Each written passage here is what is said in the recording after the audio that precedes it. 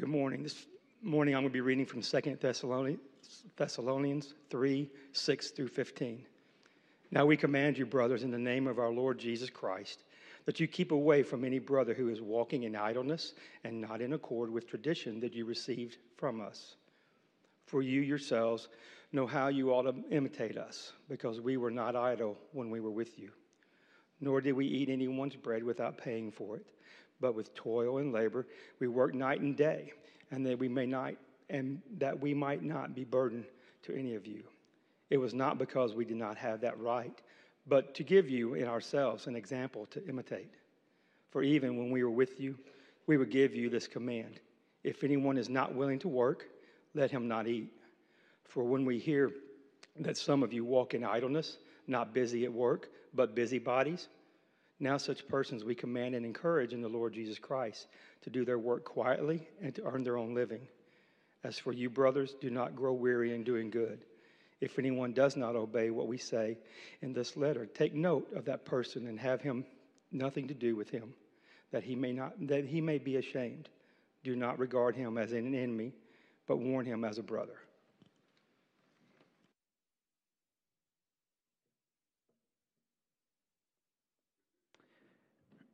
Heavenly Father, Lord, in these next few moments, God, just as we prayed, or as we sang earlier, Lord, may we come to an extremely clear realization that we are in desperate need of you. Lord, in fact, we need you, as the song says, every single hour. Lord, we are so dependent upon you and your presence, so dependent upon you and your glory in our lives, Lord, that we dare not forget. Lord, we do not deserve your mercy. We have done nothing to merit your grace. But Lord, in your deep and abiding love, you have chosen to shed your grace abroad in the hearts of your children. God, this morning I pray, Lord, that we would never forget the amazing opportunity you have granted us to open your word and to hear from you this morning. God, may our hearts be receptive. Make our hearts receptive, that we may hear your word and that you may receive the glory from it. And I pray all these things in the precious name of your Son, Jesus Christ. Amen. You may be seated. So it can be easy to fall out of rhythm, say with your sleep. If you've had small children or you've been around small children, then you know this can happen, especially among infants, and we use this term often. We will say things like, well, it's a little bit difficult because they've gotten their nights and days mixed up, right? That happened with, I think, every single one of our children. At some point in time, they got their nights and days mixed up. It also seems that occurs again when they turn into teenagers. They get their nights and their days mixed up because I'm ready to go to bed and they want to talk. So it's one of those things, right? So they can get their nights and days mixed up. But it's not exclusive to children. It is possible for even adults to get their nights and days mixed up. As many of you are aware, my family and I drove down to Houston for an appointment with Katie Joy this past week. And in about 2.5 months ago, I made hotel reservations. I'm not one of those ones that's like, oh, I'm a man, I can drive all the way. I seriously need sleep, so I'm perfectly fine with driving a ways, getting a hotel room, and then getting a good night's rest and getting up the next day and driving. I would rather be safe than dead. So I was like, you know what, I'm gonna do that. So about 2.5 months ago, I booked our hotel rooms. And I booked a hotel room for Jackson, Tennessee. I thought that'd be good. We'll drive to Jackson. We'll get a good night's rest. We'll drive the rest of the way the next day. So did that. And then on Wednesday of last week, we got everything together. We got everything done. We got all the car packed. We got everything finished. And as we were getting everything put together, I got an alert from the company that I made the reservation through, just letting me know that it was confirmed, that we're good and everything. I thought, oh, that's great. So I saw that. I put it in my pocket. I started to walk away, and then I stopped, and I went, wait a second. And I pulled the phone back out, and I looked at the confirmation. So about 2.5 months ago, I must have either been tired or just distracted or something, but instead of booking my hotel for Jackson, Tennessee, I booked it for Jackson, Mississippi. It's only been a week, but Luann has not let me live us down yet. It's probably never going to happen. But it was too late at this point to rebook the hotel or even get the money back. And honestly, driving 4 hours out of the way, it would cost me more in gas than it would to just let the hotel room go. So I ended up having to let the hotel room go. But because of that, just being who I am, I thought, well, if it's between being safe or spending more money, I'm just going to drive. So I said, I'm going to drive. Y'all just get comfortable in the car. And so I drove. We left Bowling Green at 7 o'clock on 7 o'clock in the evening on Wednesday evening, and we pulled into my parents' driveway at 9 o'clock the next morning. And I was tired, as you can imagine. Of course, we get there. My mom and dad are up. They had a good night's rest. Everybody else in the car had a pretty decent night's rest. I did not. And everybody wanted to talk, and everybody wanted to hang out, and all I wanted to do was go to sleep. And I was so tired, but I drank a ton of coffee and stayed up the whole day and went to bed that night and got a pretty good night's rest and was able to kind of get it reset. Turn around a week later, we're in Houston. We had Katie Joy's doctor's appointment. We're going to drive back, getting a hotel in Texarkana.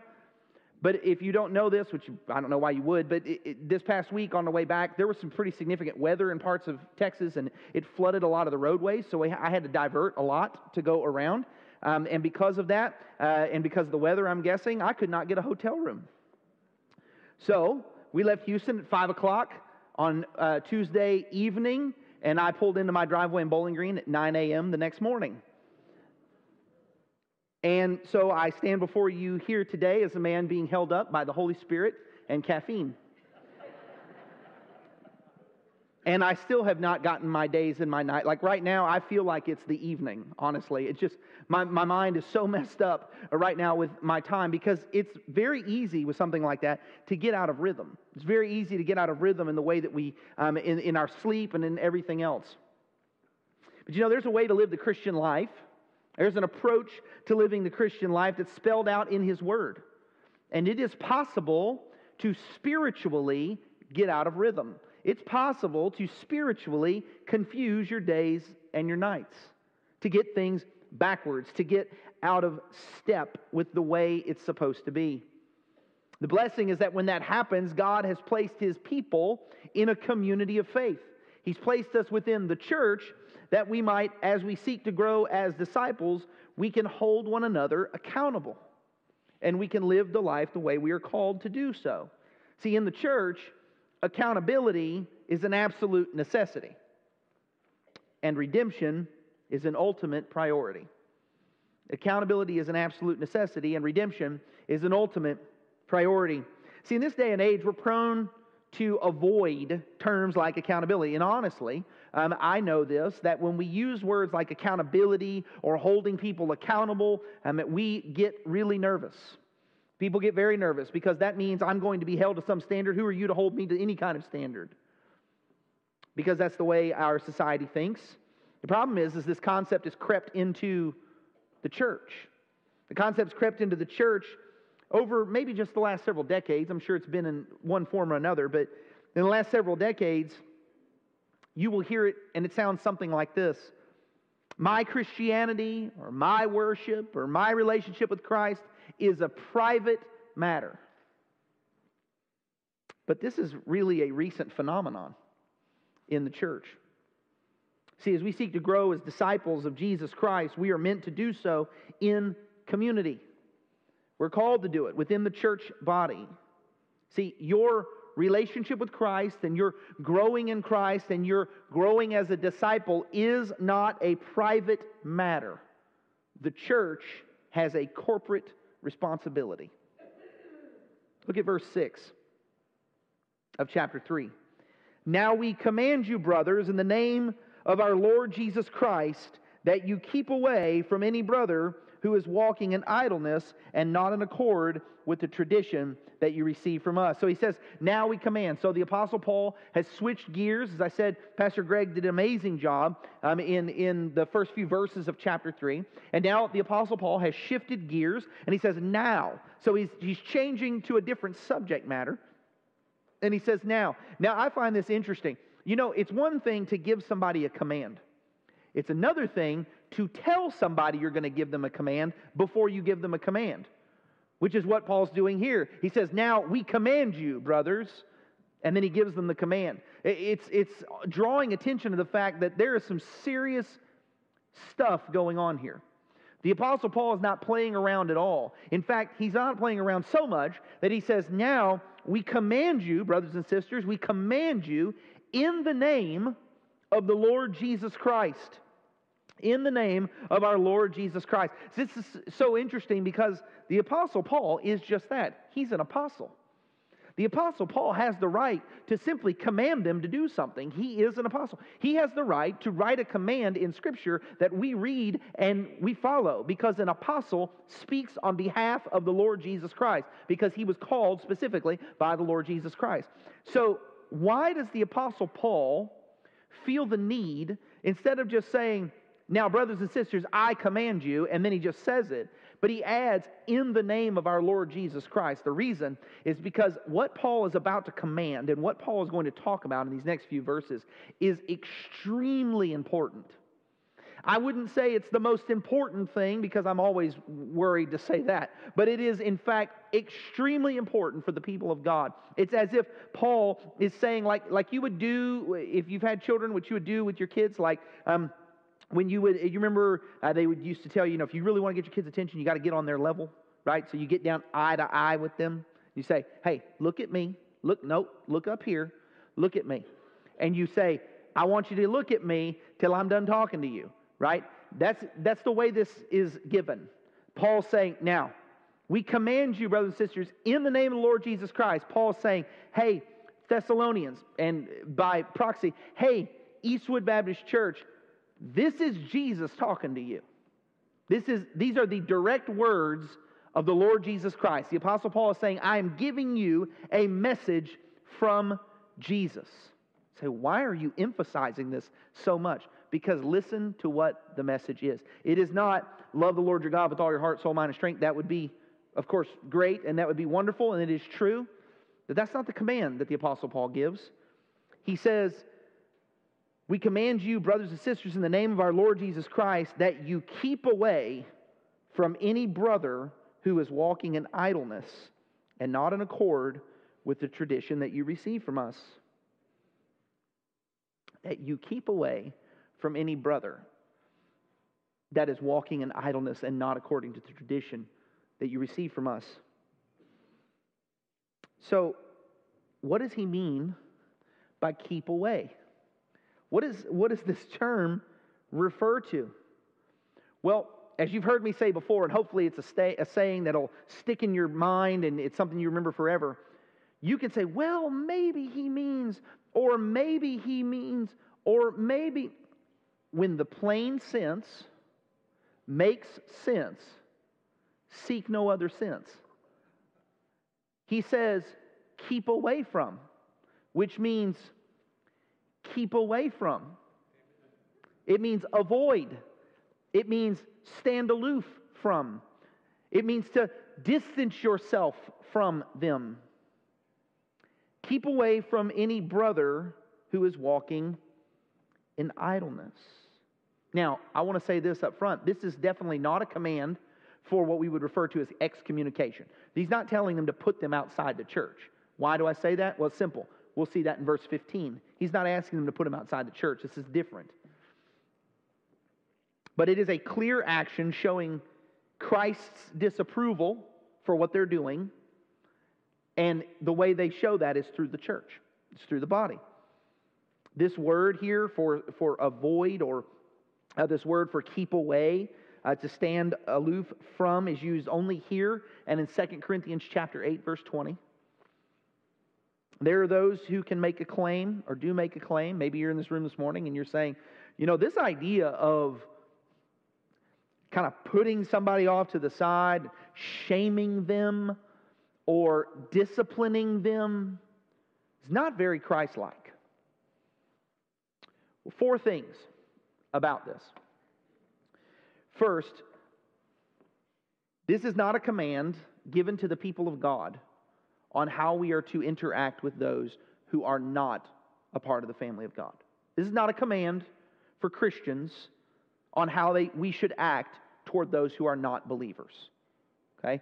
How do I know that? Let's look at the verse. Now we command you, brothers, in the name of our Lord Jesus Christ, that you keep away from any brother. So these are believers. This is how you interact with one another in the church. So this is very much an internal matter. This is not external. So this is not Christians looking at those who are not Christians and making them feel somehow that we are superior to them and looking down upon them because of who they are. Because frankly, the issue here is Paul saying, brothers and sisters, you need to deal this way with other brothers and sisters. Paul's problem is not with how, his problem is not, or he's not explaining to them how to handle lost people.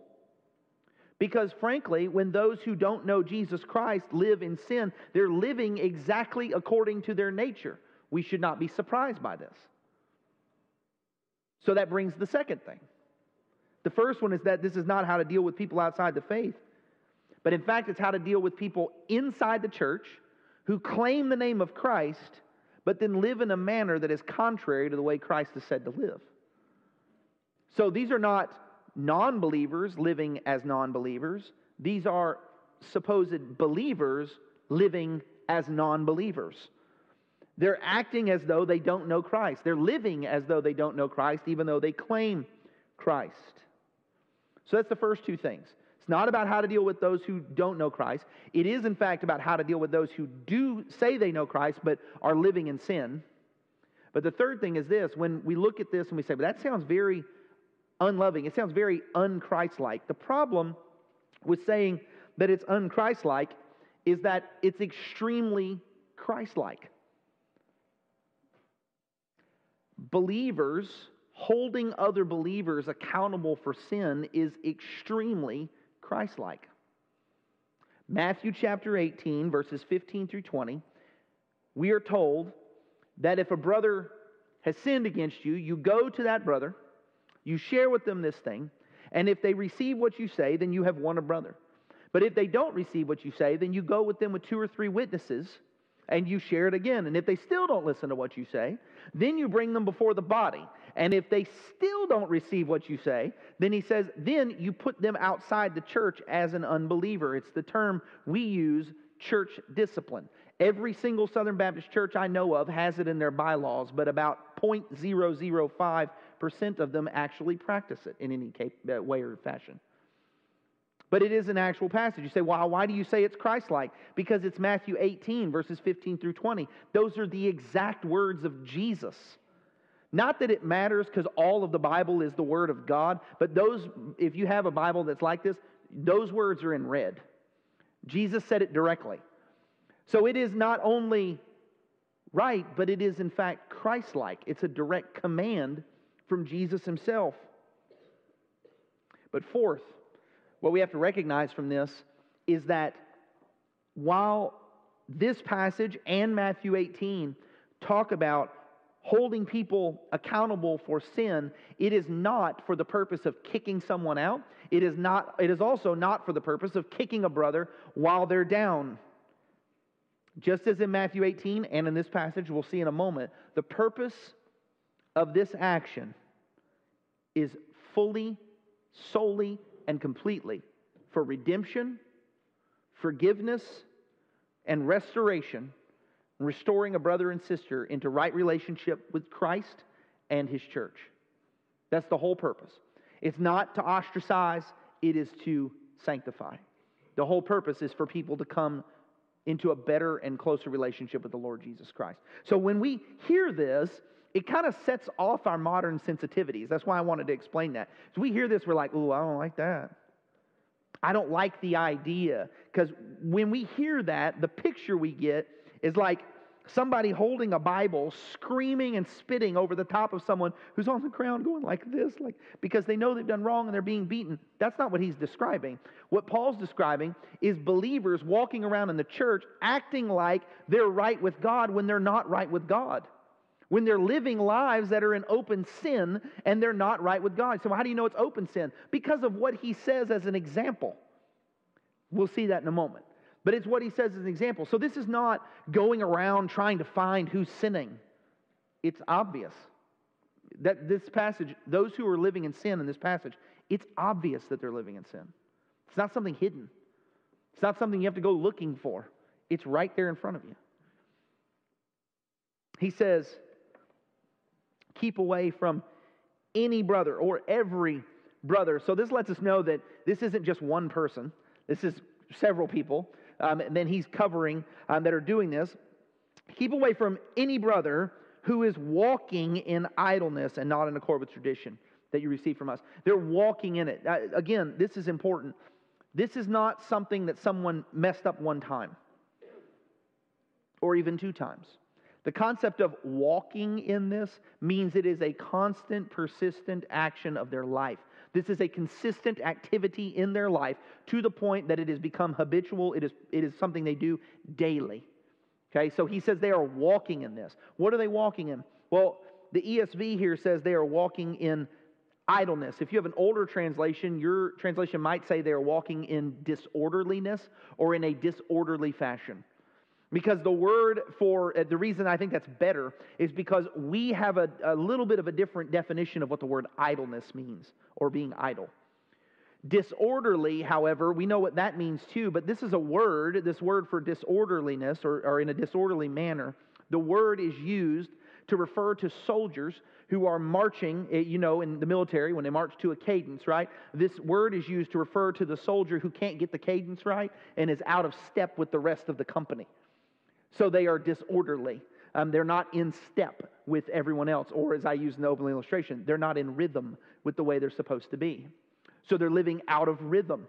So he says they are out of step or they are disorderly and not in accord with the tradition that you receive from us.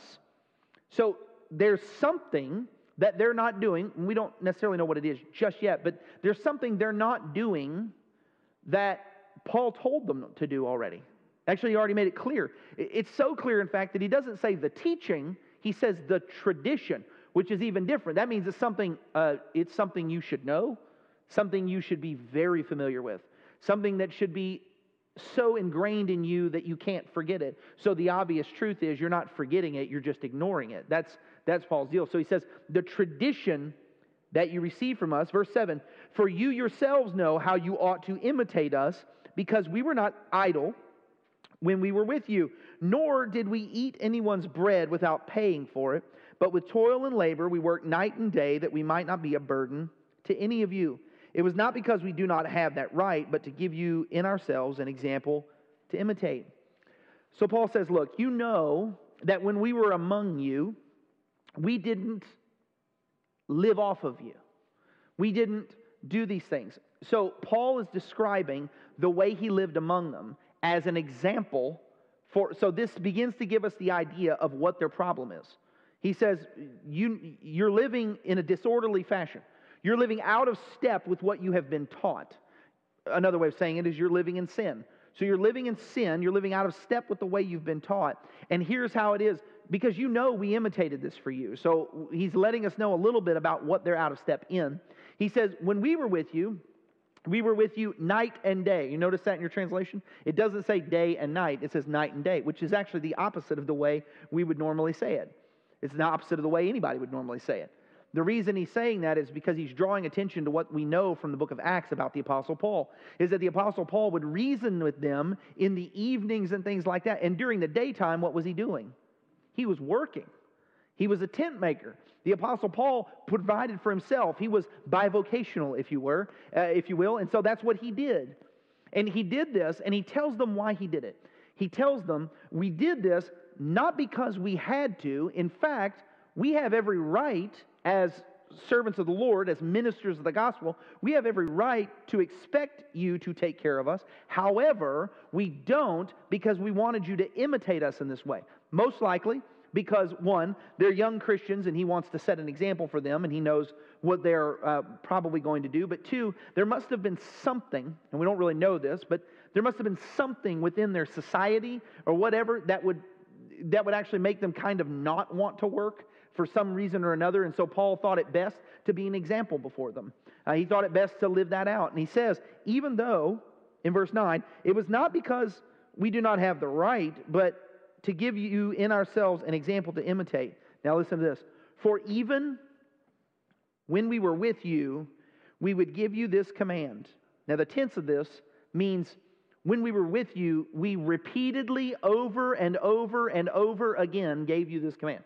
So that's why it's a tradition. He said, you've been told this a lot. We give you this command. If anyone is not willing to work, let him not eat. Now, I don't know about you. I was raised this way. I've raised my children this way. But I heard this phrase a lot growing up. And I use it a lot, don't I? I use this phrase a lot. They're like... Yeah, when we're out in the yard and we're working and we're out there 5 minutes and apparently someone is dying because they need a drink of water or something like that, and their back's killing them, and I'm like, you're a teenager, your back's not killing you. My back was killing me when I woke up this morning, but that's not the case for you. And then I will always get to the point where I say, you need to learn how to work and work hard. You know why? Because if a man doesn't work, he doesn't eat. I've heard that phrase my whole life.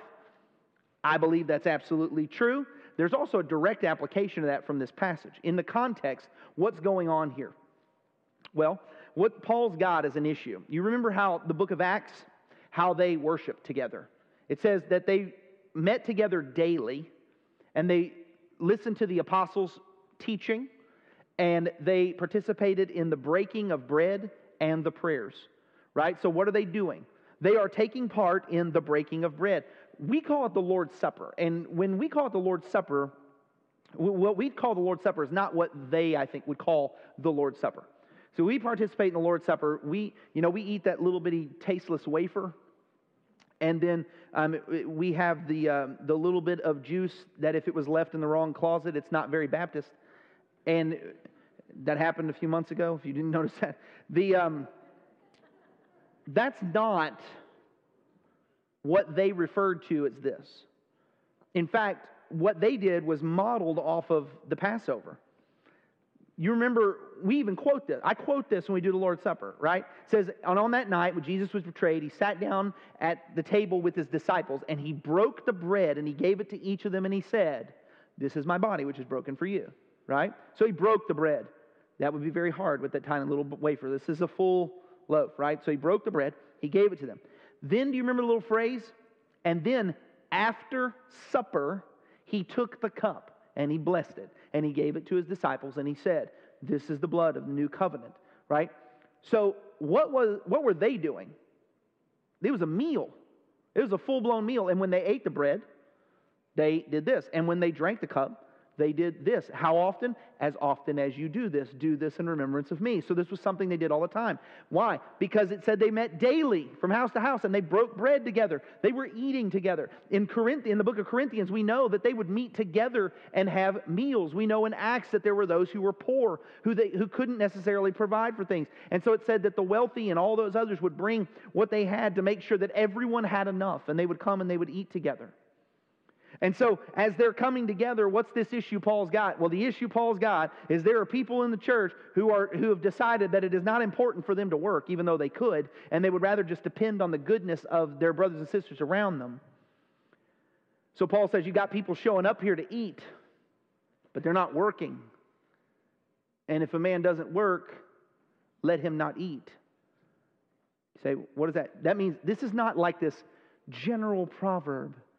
It is a good proverb, but it's not a general proverb. When the Apostle Paul says, there's those within your body who are not working, but are living disorderly lives. They're living out of the tradition, out of the teaching that we gave you. They're living this way. He says, and if they won't work, don't let them eat. Here's the way this works. This is very practical for them when they hear it. Everybody shows up for the meal. So think it's in your home. Bunch of people show up for the meal. Everybody's there, but everyone knows that this one person over here could be working, but they're not. They're just there to mooch off everybody else. And when they show up to eat and everybody's going through the line, when they get to this person's ready to eat, and the people look at them and go, and they won't serve them.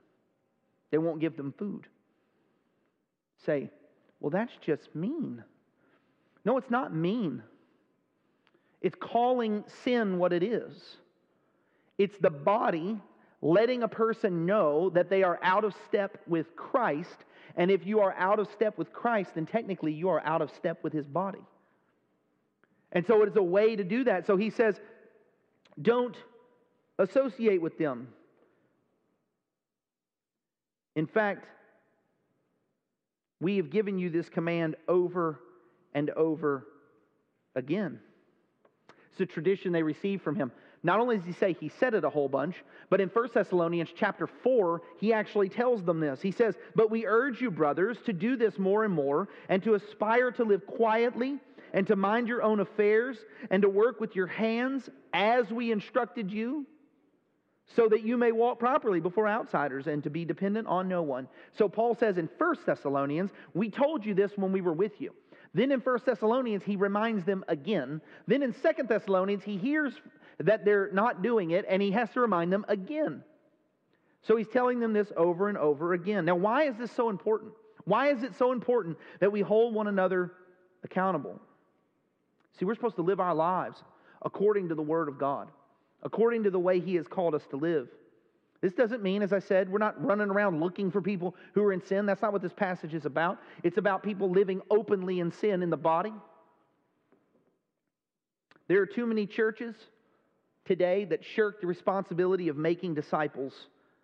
And part of that is holding our brothers and sisters accountable for the way they live their lives, just as they should hold us accountable for the way we live ours. Too many have given up that responsibility, and they don't hold each other accountable for the persistent, unrighteous, unbiblical living. May that never be true of us. May that never be true of God's people. So why are you emphasizing this so hard? Because Paul emphasized it very hard. He says, I'm an apostle, and I command you this in the name of the Lord Jesus Christ, that you know this. This is your job. This is what you're supposed to do. But the reason that we do this, it's not because we enjoy pointing out sin, and it is not because we enjoy watching other people squirm. It's not even because we like doing this at all. It is simply because disobedience has a destructive result. It has a destructive result, not only for the individual, but for the body. Look at verse 11.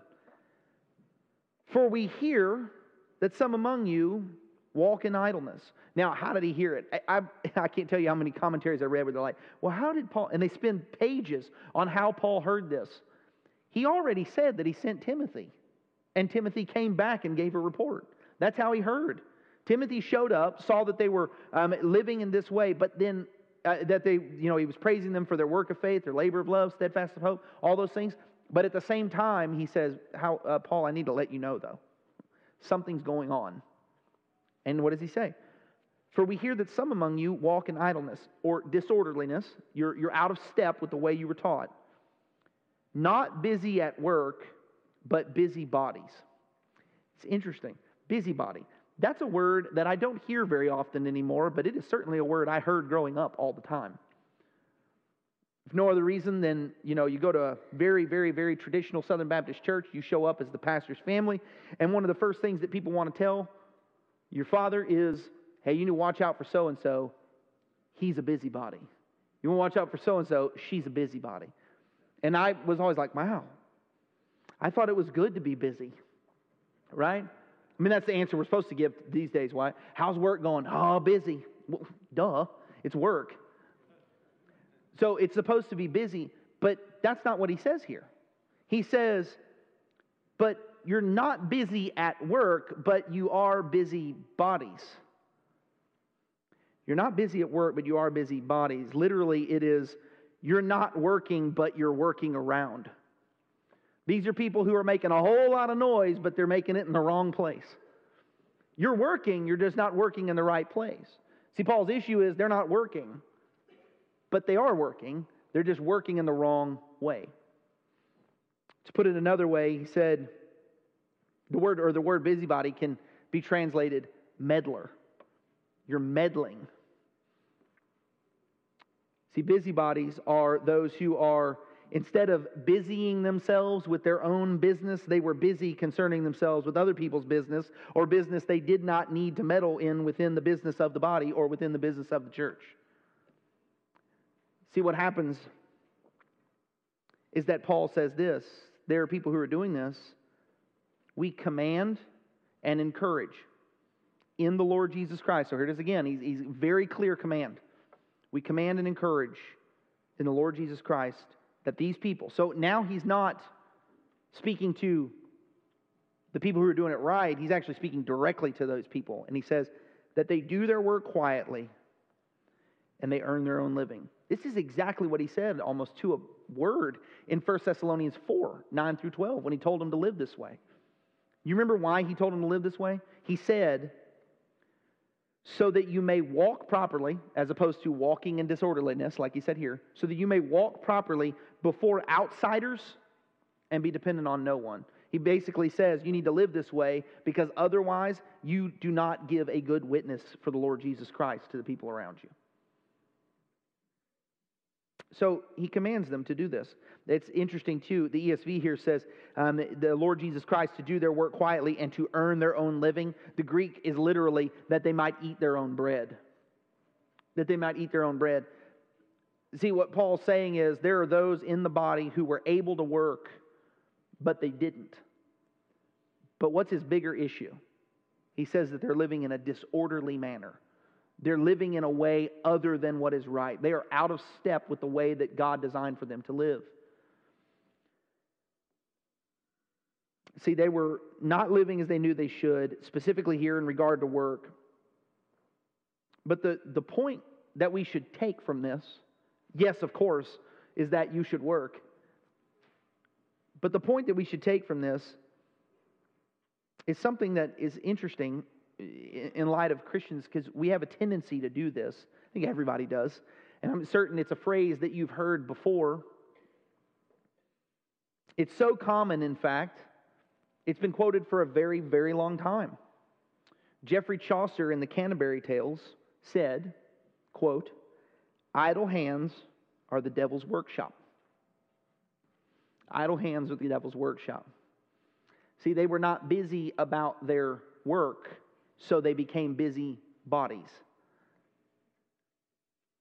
See, what happens is, it can be and is often true that when people begin to cause strife and discord, they begin to cause problems within the body and being disorderly and acting as busybodies, it's usually because they're not busy about their own work or what they have been individually called to do. Each person within the church, if you're a believer here this morning, and you're a member of Eastwood Baptist Church, then the Holy Spirit lives within you, and He has gifted you with specific gifts to use for the body. And they're to be used for the purpose of encouraging and lifting up the body. So each one has a role. But when we get out of step with Christ, and we stop fulfilling the role that we're supposed to fulfill, we will start filling a role that we were not intended to fulfill. Put it to you this way. The church I grew up in, my dad had been the pastor. There's a long story behind. We were there before, but he became the pastor. But I don't remember how many weeks he had been the pastor, but we used to stand the back door. There was only one way, shotgun-style church. There's only one way in and out. And so you had to go out the back door, so everybody walked past the pastor and his family. And it was always dad, mom, me, sister, brother, every week. And there was a lady who would come through, and every week she'd say, brother, I'm obliged to tell you that I have a problem with this. Next week, I'm obliged to tell you I have a problem with this. And this went on for a couple of weeks. And some of you have met my father. You'll know that about week 4, she said, well, brother, I'm obliged to tell you. He said, can I ask you something? She said, yes. He said, why are you obliged to tell me? She said, well, Brother Tony, I'm pretty sure I'm the only one here, but I just want to let you know that I operate well. I have the spiritual gift of criticism.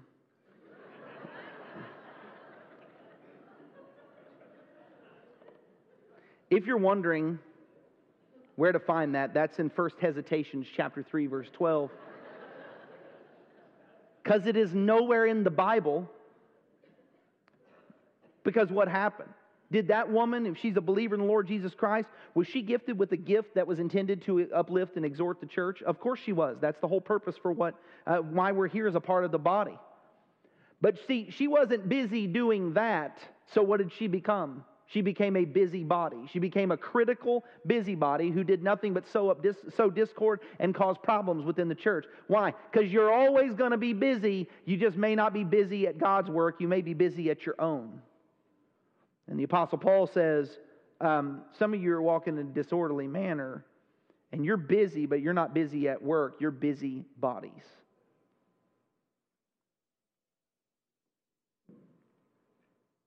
See, a busybody, when we're not doing what we were individually called to do within the church, when we're living in sin in our own lives, we become a busybody who meddles in the affairs of others.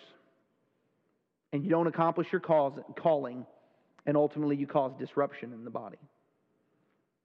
And the Apostle Paul says, you are to have none of that. Church, you're to have none of that.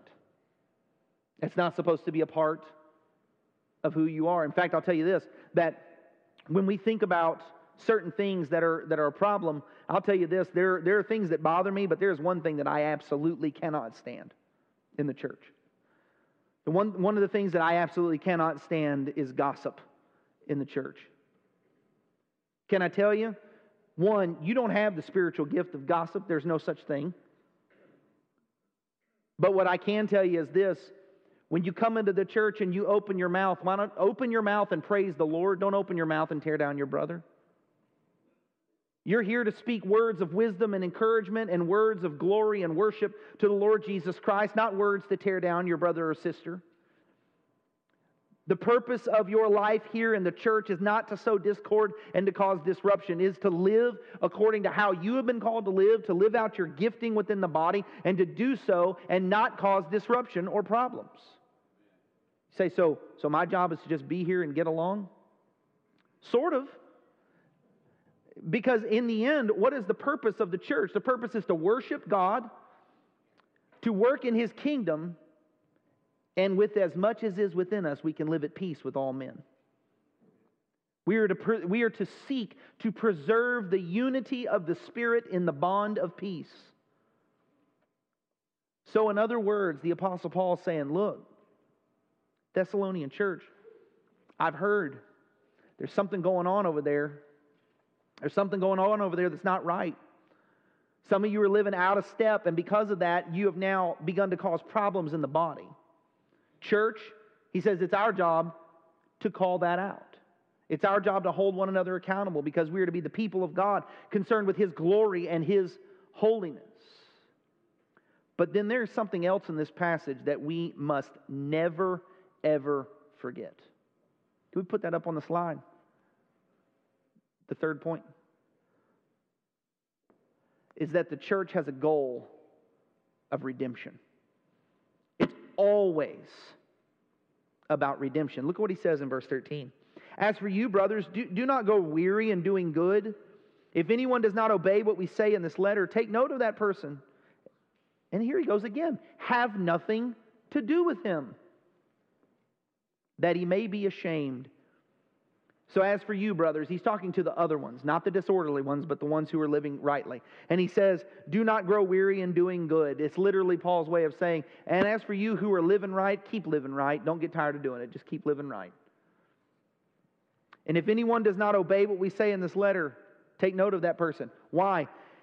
Because he told them repeatedly when he was with them. Then he repeated it in 1 Thessalonians chapter 4, verses 9 through 12. Now he's repeated it again. So it's as if Paul is like a parent saying, I have told you this over and over again. So church, you have heard this repeatedly. So he's telling them, if someone reads this letter and does not obey what we are telling them to do, This is your response. Again, this is not a one-time action. This is somebody who is consistently living in sin that they know is wrong, but they're still doing it. He says, take note of that person. So what does that mean? I don't know. Except take note of them. It sounds public. It sounds clear. But he says take note of them. It's to single them out, to make it clear. How? Well, he says it again. Take note of him, or that person, and have nothing to do with him. Have nothing to do with him. Again, it does not mean excommunicate or like put them outside the church. Still talking about a brother. He's not saying you excommunicate them. When he says have nothing to do with them, it means to exclude them from daily interaction of the church. From this corporate meal, that's the direct application here, from this corporate meal. To hold them out of it. To keep them away from it. For what reason? Now this next phrase, we hear it, and our modern sensitivities are just bothered by this. But in an ancient culture of shame and honor, and there are still cultures like that around today, but in an ancient culture of shame and honor, this is not odd at all. Take note of that person and have nothing to do with him, that he may be ashamed. Ashamed of what? Well, he needs to be ashamed of who he is. No, he's made in the image of God. This is a brother in Christ. He's not ashamed of who he is, but make no mistake about it, believer. If you're living in sin, if I'm living in sin, I should be ashamed of my sin. If you're not ashamed of your sin, there's a bigger problem at work. You should be ashamed of your sin. If you have children, grandchildren, nieces, nephews, you know, you're sitting at the dinner table, they're acting up. Usually you say what? Hey, one more time. Maybe you give them a chance. I don't know. But they keep acting up, and then what eventually happens? You know what? What? Go to your room, and you separate them from everyone else. Why do you separate them from everyone else? Well, because you know everybody else is in the room. They're fellowshipping, they're laughing, they're having a good time. Why do you separate that child from the rest of the group? Is it because you're mean? No. It's because you want them to learn something, and the only way you can get them to learn something is for them to take note of it. And the only way to get their attention is to separate them from the group, and they go, oh, I've been separated. I wonder why. And the first thing is, well, maybe I've been separated because they're just mean. But then eventually you get to talk to them and you explain it to them. And over time, the hope is that what they understand is they get separated when they act that way because the way they're acting is shameful and they should feel ashamed for the way they're acting. That's what Paul's saying. You separate it from them. You exclude them from that so that they feel ashamed so that what? Look at the last phrase. Do not regard him as an enemy, but warn him as a brother. So Paul's not saying that the goal is to watch this guy fall down and then just keep putting the boots to him. The goal is to warn him. What's a warning? A warning saying, you're going this direction. Turn back. Please turn back. So it's a calling of mercy. It's a calling of redemption. It's a calling of grace. So should the church hold one another accountable for sin and hold one another accountable to live and to live according to love and for good deeds? Absolutely we should. Why? Well, because disobedience to this is damaging both to that person and to the body. And why should we do it? The purpose is not to just kick them out. The purpose is not to get rid of them because they're annoying. The purpose is to help them realize what they're doing wrong so that they can be drawn back into a right relationship with Christ and also be in a right relationship with His bride, the church. That's the whole point. That's the whole reason that Paul draws this out. Now, I'll tell you, there may be some in this room this morning. The truth is the concept of redemption is something foreign to you. You don't really grasp it. And the idea of redemption is to be bought back. See, your sin and your unrighteousness, you're living for yourself, it's got you bound. You're enslaved to it. You have been enslaved to your sin. You have no way of escaping it. And you are headed toward an eternity apart from Christ. And yet God in His great mercy sent His Son to die for you and to rise from the dead. You had a debt that you couldn't pay. So the debt you owed, you could never pay. And so what did Jesus do? Jesus came in and He paid your debt. And by paying your debt, He bought you back. That's what the word redeem means. He bought you back. But it only works if you receive that redemption. It only works if you receive that redemption. You can come to Christ even today, but you have to receive what He has done for you. You have to call out to Him and ask for His forgiveness and His mercy, and He will give it to you. But believer, as we continue to seek to be all God has called us to be, we're called to be a people that holds one another accountable. If you're a member of this church and you say, well, the way I live my life, the choices I make, my relationship with Christ, that's my own business. I just want to tell you, as your brother in Christ, as your pastor, it's just simply untrue. It's just not biblical. You can try to, you say, well, so-and-so said, doesn't matter what so-and-so said. The Bible does not teach that. The Bible teaches that as believers, we were meant to live in community with one another in the church. That's why we don't forsake the assembling of ourselves together, as the writer of Hebrews says, but we encourage one another, and even so much more as we see the day approaching. That's why we live in community with one another. We need encouragement. We need encouragement both to stay right, and we need encouragement to get right. We need all of those things. Disorderliness, being out of step with Christ, is a problem. It's a major problem. It causes destruction. It causes disorder. It causes every type of thing. And it can be a significant hindrance to the church, to its ministry, and to the move of God within His people. Say, well, it's just me. It's just my issue. Yeah, but if you're a part of the body, it's the body's issue too. I can promise you this. If my hand hurts, it's my whole body's issue. Because my hand hurts. And if you're in this body, you're part of the body, and you've got a problem, don't think that it only affects you. It affects everyone. It affects the entire body.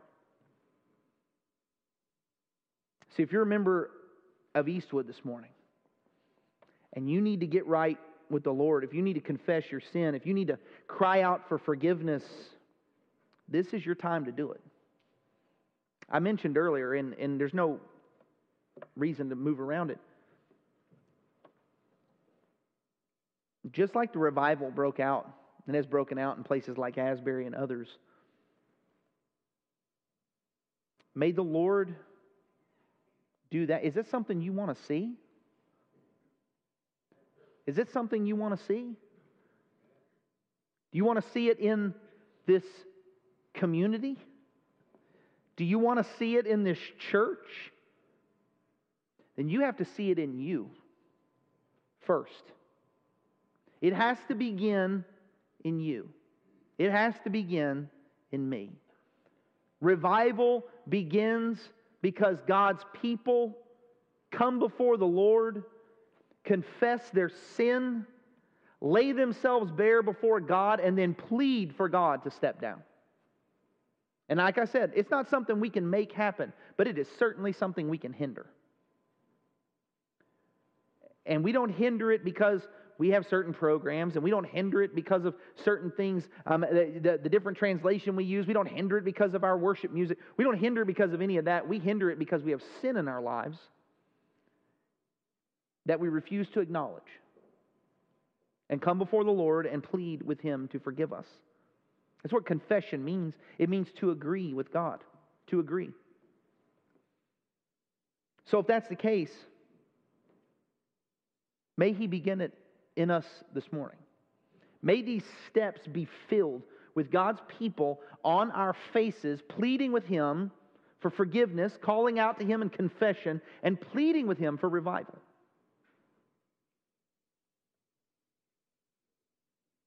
Believer, this happens when we begin to confess sin. It happens when we begin to do this. Is there another person in this room, brother, sister? Is there a person in this room that you may need to go to and ask for forgiveness? Say, well, that's really personal. Yes, sin's personal. Revival is personal. Revival is hard. See, We need to be the kind of people that hold one another accountable. We need to be the kind of people who ask for forgiveness and the kind who give it quickly. We need to be the kind of people who seek to be desperate to see God move among us. See, we want to cry out for revival. That means we're crying out to see the glory of God show up among His people. We're crying out for the glory of God to show up in our own lives. But do you know if you have sin in your life or sin in the camp, when the glory of God shows up, that is not something you want to be around. Because God's glory does something in the presence of sin, and it's usually bad. We desire to see the glory of God. We desire to see God come in power. And if that's the case, then children of God, we need to get on our face before the Lord. Cry out in forgiveness and confession. Cry out that God would do that. Make it right with your brother and sister in Christ. Not so you can just be right, but just so with them, but so you can be right with your Heavenly Father. Jesus Himself said, when you come to make an offering before the altar and you know your brother has aught against you, you leave your offering. You go and make it right with your brother. Then you come back and you worship. If you have something between you and someone else or something between you and the Lord, let it go this morning. Let it free this morning. Because if you desire to see the glory of God, then you have to get on your face before Him. I heard one professor say it this way, and I love this. He said most often the reason that we miss revival is because we forget that we want the ecstasy of revival, but we forget that revival doesn't begin with ecstasy. It begins with agony. Agony over our sin, agony over our need, agony over our brokenness. And then, and only then, can we create the opportunity where God may, in His gracious mercy, show revival in our lives, in our church, in our families, in our community, and to the far-reaching ends of the earth. So this place should be filled with people this morning, pleading with God and saying, God, bring revival to my own heart this morning. I confess my sin, forgive me. God, send revival in my own heart, in my own family, and in my church. And when God's people live orderly lives and cry out that the glory of God may fall, then we just wait for His blessed grace to do so.